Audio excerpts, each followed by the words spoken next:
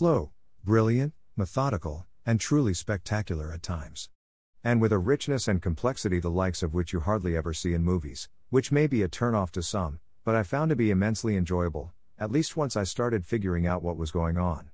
Its realism is also very refreshing, and is actually what makes the film so unique despite its relatively typical assassination-type plot.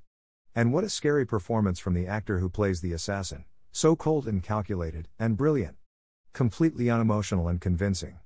Loved it. The beginning of the film is the very definition of a slow burn. It's tough to sit through because of its slow pace, confusing setup, and lack of any recognizable lead actors, which I don't mind usually but could have really used here, at least initially. You need someone familiar to at least help anchor you when nothing else about the story is clear, at least initially, but this film just kind of thrusts you into things with no definable plot or main character or anything. It just threw me. Luckily, it doesn't last, and once a main character is established and a plot does begin to develop, things get cooking as they say, and what a mighty fine feast it turns out to be, har har. This movie reminded me a lot of The American with George Clooney. It has a similar slow, thoughtful vibe, and even borrows a scene or two from this, and, heck, both films are about hitmen, though this one is far more sprawling and ambitious and, ultimately, much more enjoyable. The plot is complex, and I enjoyed how the main hero, if he can be considered that, isn't introduced until about halfway through the movie, and, even then, is kind of pushed aside.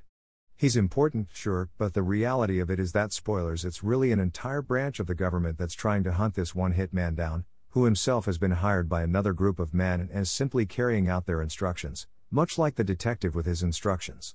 I don't think I've ever seen that before, where two opposite ideologies are personified, one in the form of a hitman, and the other in the form of a detective trying to track him down. And spoilers, it's interesting, and lends a disconnected feel to the behavior of all the characters. I liked it, at least. The only thing I didn't care for was the ending, which seemed too pretty and Hollywood, if you will. Things are wrapped up too neatly, all because of happenstance. I understand why it was necessary to end it that way, but because of a coincidence? And right at that moment? It's a bit silly. Can't win 'em all. But yeah, if you enjoyed The American, you'll probably like this. If not, you may still like it, you never know. Great film, a bit slow, but well acted and beautifully shot/told. Watch.